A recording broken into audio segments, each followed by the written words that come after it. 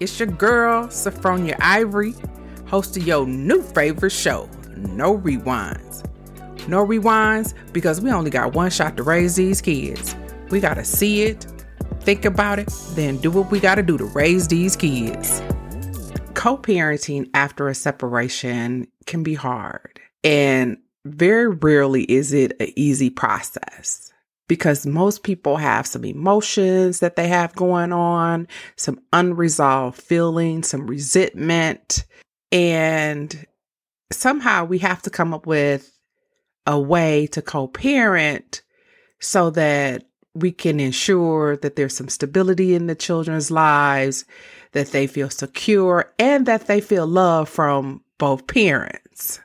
Unless there's been some domestic violence and some very harmful things that were in the relationship, we as adults need to be able to set an example for these kids.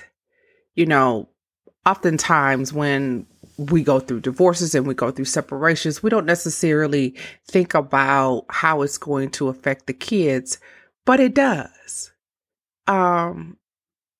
Some kids have anxiety, they have some depression, they might feel caught in between this tug of war between both parents. And we have to be able to put all of those emotions aside because they don't even really matter when it comes to the well-being of the children. Now, if it was an acrimonious separation, it's going to be a little bit harder. But we still have to be able to work through that.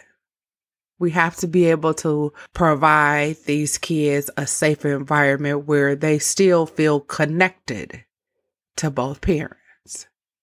So let's talk about how we can get this done.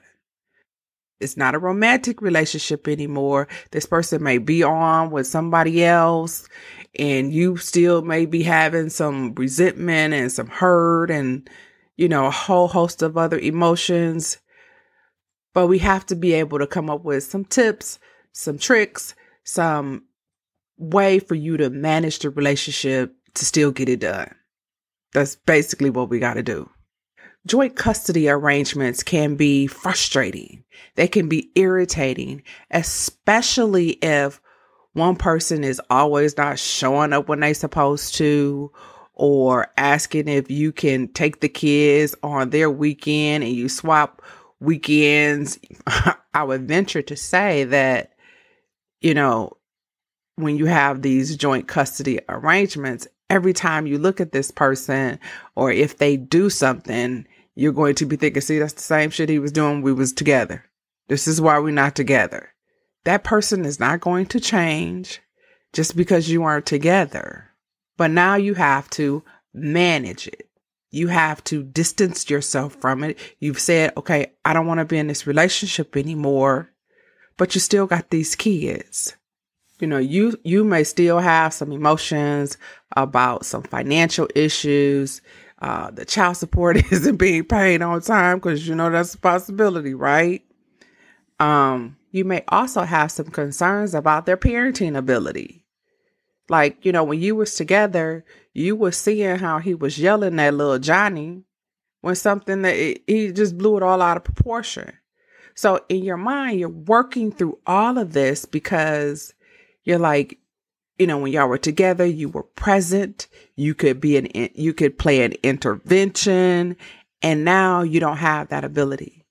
You're sending your child off with this other person, and you don't respect their parenting ability, but you still got to co-parent. Still got to make it work. Not for you, not for him, for the kids. Because trust me, when these kids get old enough, they can put two and two together. They ain't going to need you to say that. But the first step in this co-parenting relationship is being able to have a conversation. Have a conversation with this other person where y'all not screaming and yelling at each other and y'all bringing up some old shit that happened 5 years ago. You got to be able to let all of that go. Because when you're face to face and you need to have a conversation about this child, you don't need to go there. You need to be talking about what happened with little Johnny. Little Johnny got a D on his report card. When he's with me, I'm making sure that he's doing his math. And I just want to let you know, we need to help him in math. So when he's with you and he's doing his math, you might want to check it over, because we have to help little Johnny not get a D. You don't have to go into when little Johnny at your house, can you not be fucking with your bitch for a minute and help him with his homework? You ain't got to say that. That don't even matter. That ain't even none of your business. Really, it ain't. Y'all aren't together. You have to look at this relationship in a different light. We're co-parenting. That's what we're doing now. We ain't fucking. We ain't even friends yet. Y'all might not be at the point where y'all friends. The goal is to get to that point where, you can at least be cordial with one another. And this co-parenting is going to have to speed that up. You can't be mad for a year and y'all have fussing. You got to cut ties.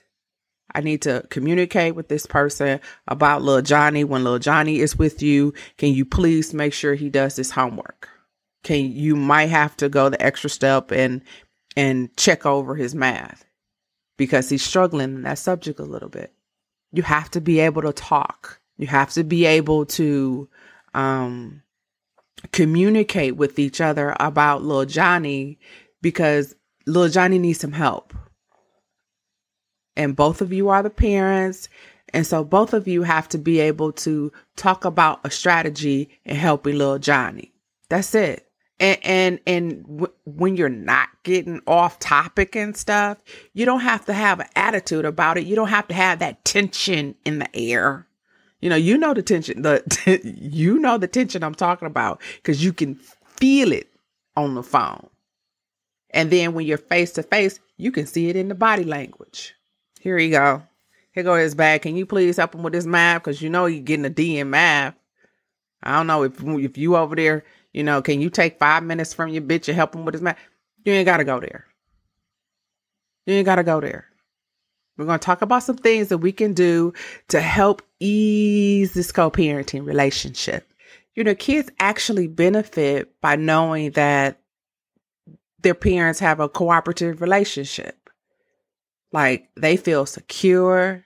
They benefit from the consistency and knowing that on the second and the third week of the month, I'm with mom, and the first and the fourth week, I'm with dad. And they know that. So they can plan their schedules. They know what to leave where, so they need that consistency too. And then it also subliminally programs the parents of consistency, because you two have to be consistent in order for little Johnny to feel secure and know that what's coming. That's probably one of the biggest challenges when children are older and they see and they experience that separation or divorce, because they don't know what's going to happen. They don't know, how rough is this going to get?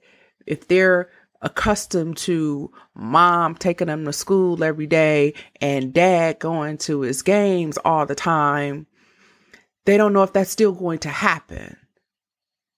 And so there needs to be some consistency to know that, even though we're not together, I'm still going to do this.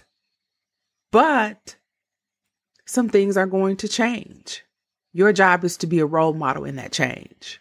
It also helps these kids with problem solving. They've seen an example of when two people were in conflict and they could not resolve that conflict, that there was a separation. And after the separation, they still were able to co-parent, at least in front of the kids. Don't be clowning in front of these kids. They don't need to see all that. They don't need to hear you arguing on the phone about this child support, about, you not picking him up. I get those things may happen. And listen, I'm your girl and you know I keeps it 100 with y'all. You may have to address it. I don't know if you need to address it in front of the kids. At some point down the line, there may come an opportunity where you need to share what that separation was like from the adult perspective, but not in the middle of it. Not in the middle of it.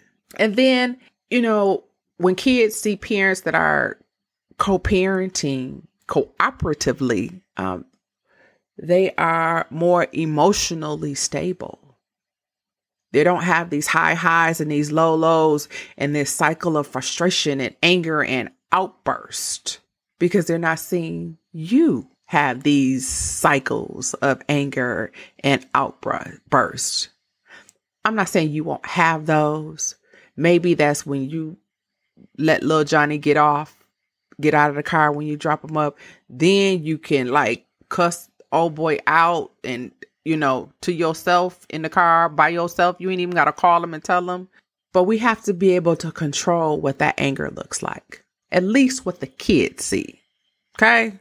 One other thing that we need to do is we can't put these kids in the middle. We can't have these kids in the middle of a grown folks conversation. Like, you can't send little Johnny over there and say, my mama said, when you gonna pay your child support? My mama said she needs $200 for the electric bill. You can't do that.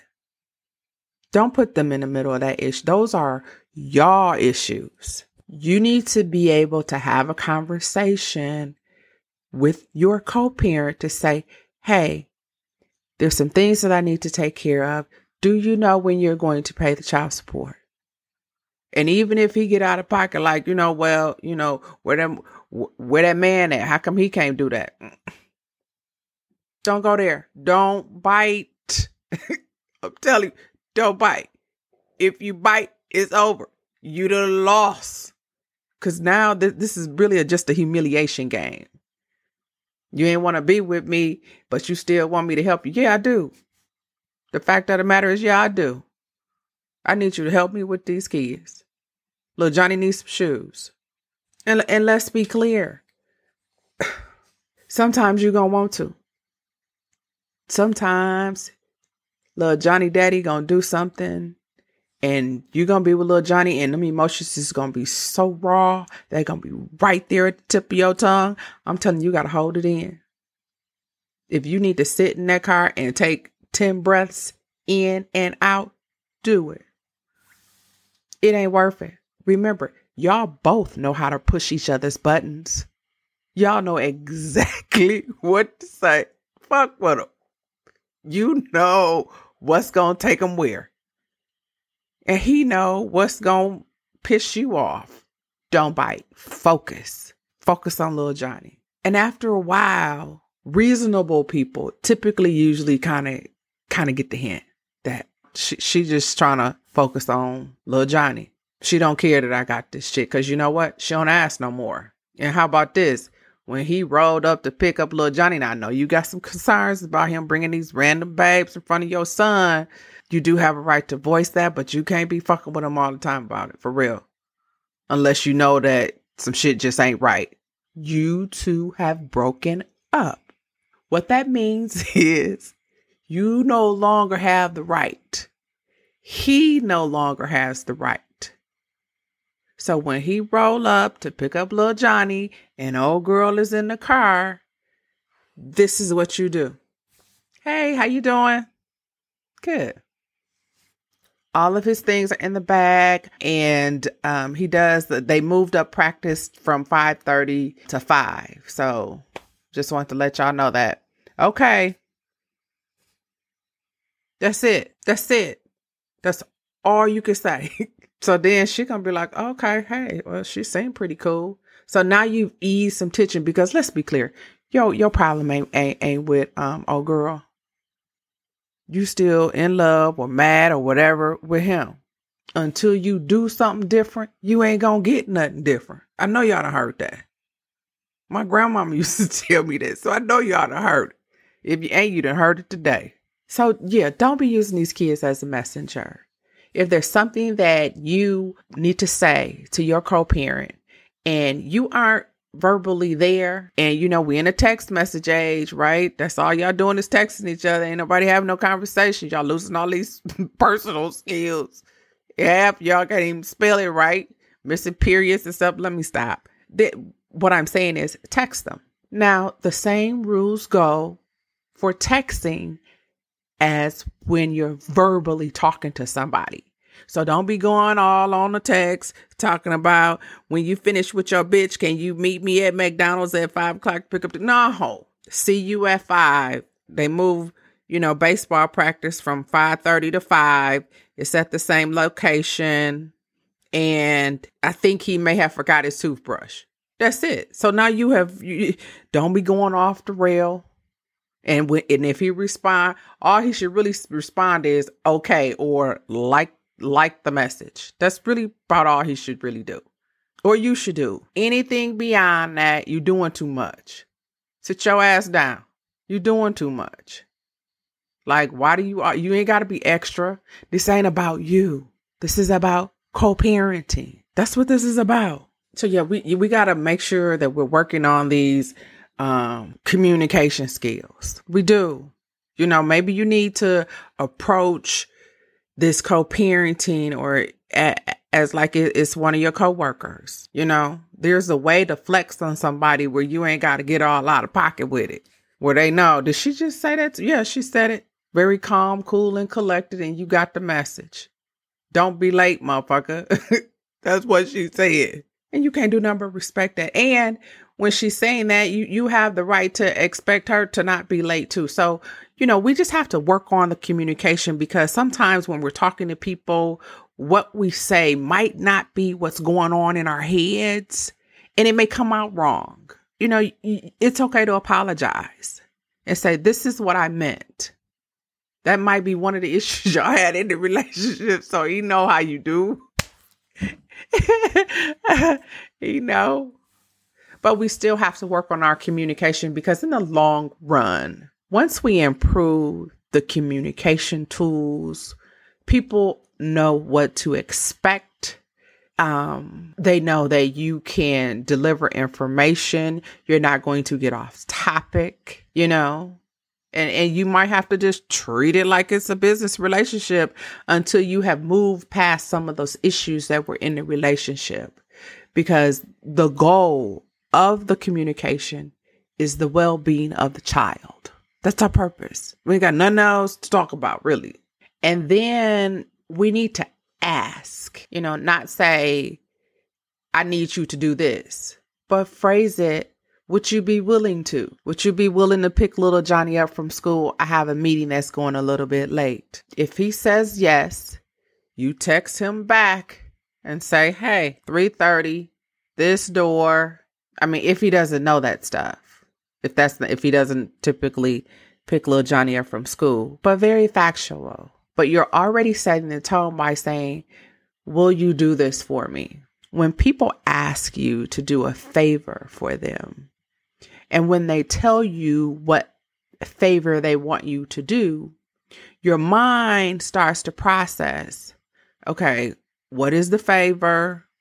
Who is it benefiting, and how much is it going to put me out, right? How much of an inconvenience is this going to be? Will you pick him up? You then should be, okay, this is my child. He's getting out of school, and either he's going to sit there until his mom can get there later, or I can go pick him up. That's what's happening. And if he's working and he can't, he's working. But if he out here and he has the opportunity and the flexibility to do it, will you is like, okay, yeah, I got to go pick up my son. Just kind of work on asking questions and not being so directive. When people win, it's somebody's compromising. And so you have to set it up such that there's a give and take on both ends. And yeah, you're going to have to show some restraint. You might have to. Because remember what I said, y'all already know each other. Y'all know that if I call her a bitch, she just going to be like, yeah, don't call her a bitch. This ain't about you pushing those buttons. And if he does call you a bitch, you just need to roll it off. Like, you know what? This is why I'm with this motherfucker. You don't know how to act, but you know what? I need him to pick up little Johnny at 3:30. And so I know that he gonna do whatever with him and bring him home. You know, I'm good with that. I mean, he called you a bitch. That ain't the last time nor the first time you've been called a bitch. He been calling you a bitch. Fuck it. I'm not saying to accept that someone is demeaning you or making you feel some kind of way. But at this time, you just got to let it go and just chalk it up to this motherfucker ignorant so that you can get your child from point A to point B and keep it moving. That's it. And when you get home and he done drop little Johnny off at home, or when he drops little Johnny off at home, how about this? Send him a text message, say, thanks for helping out. Now you're putting positive deposits out there. They go a long way. You know, I'm going to get off topic for a minute. I have friends where they can't repeat verbatim what someone said to them. He said this and this and that, and they verbatim.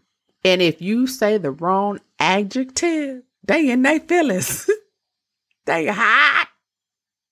Hot. Do you hear me? They hot. I'm not her. Just give me the gist of it. Either you are or you aren't going to pick up little Johnny. The in-between conversation, all of that. What the fuck you doing? I got to work. Can you pick him up? Would you be willing to pick him up? Your mind might be saying something else, and this is another thing. And I'm one, I do this too. If you're texting, especially if you're texting, you might just be putting some fucked up shit on that first draft of that text message. You might be going straight off. You might say, I need you to pick up little Johnny at 3:30 and don't be late. Don't send that. Don't send that. Pause. Look at it, read it. You might have to put it down and come back to it in 5 minutes. Reword it, soften it up. This is a business relationship. It's like you sending an email to your coworker. Soften it up. You might have to do that, a couple times. It might take you 15, 20 minutes to send this text message, but that's okay. You're working on you for the betterment of your child. What else? That's the best thing in the world to better yourself for. Oh, yes. This one is going to be hard for some of y'all. I know. It's hard for me in this process of working on our communication with the co-parent. This one is going to be hard. You got to listen. I know that's hard because you always want to be interrupted and he in the middle of a sentence and you're like, nah, you're going back and forth. Can't even really hear what each other is saying. But listening, honestly, I didn't start really listening to people until I started this podcast and I had to interview people. And so the reason why I had to start listening to people was because if I'm talking and they're talking, the audio doesn't quite come together. In addition to sometimes it's a little delayed because it's virtual. And so I had to learn, if I ask a question, then let this person respond in their entirety so that I can hear what they're saying. But in that process, definitely there's some times where I want to speak, but I can't speak. So I had to listen to the entire answer before I responded to a guest answer. But I started doing that in my personal life too. And it's very profound. If you just pause and listen to let somebody talk, listen to what they're saying. That's the only way that you can really hear. Because if you talking, that means you can't hear nothing they saying. You don't even know what, if you're talking and they're talking, you don't even know what their point is. Because your mind is focused on getting the words out of your mouth to tell him what's on your mind. But you too have to listen to what's on their mind. So let's just work on listening. The first step in learning how to listen is just to be quiet. Can you do that? Can you shut the fuck up? You remember how y'all was arguing one time and he told you to shut the fuck up and your feelings was hurt? Your ass wasn't listening. That's what he was saying. Listen to me. Everybody wants to be heard. It is going to take some soul searching on your behalf because we can't control what the other parent does, but we have to be able to manage that relationship. That's all I got today, y'all. I'm out. Well, that's it for today, y'all. Just remember, there are no one-size-fits-all manuals to teach you how to be a single parent. Do what you can, then build up your village to help you do the rest, because there are no rewinds. Don't forget to subscribe so we can chop it up next time.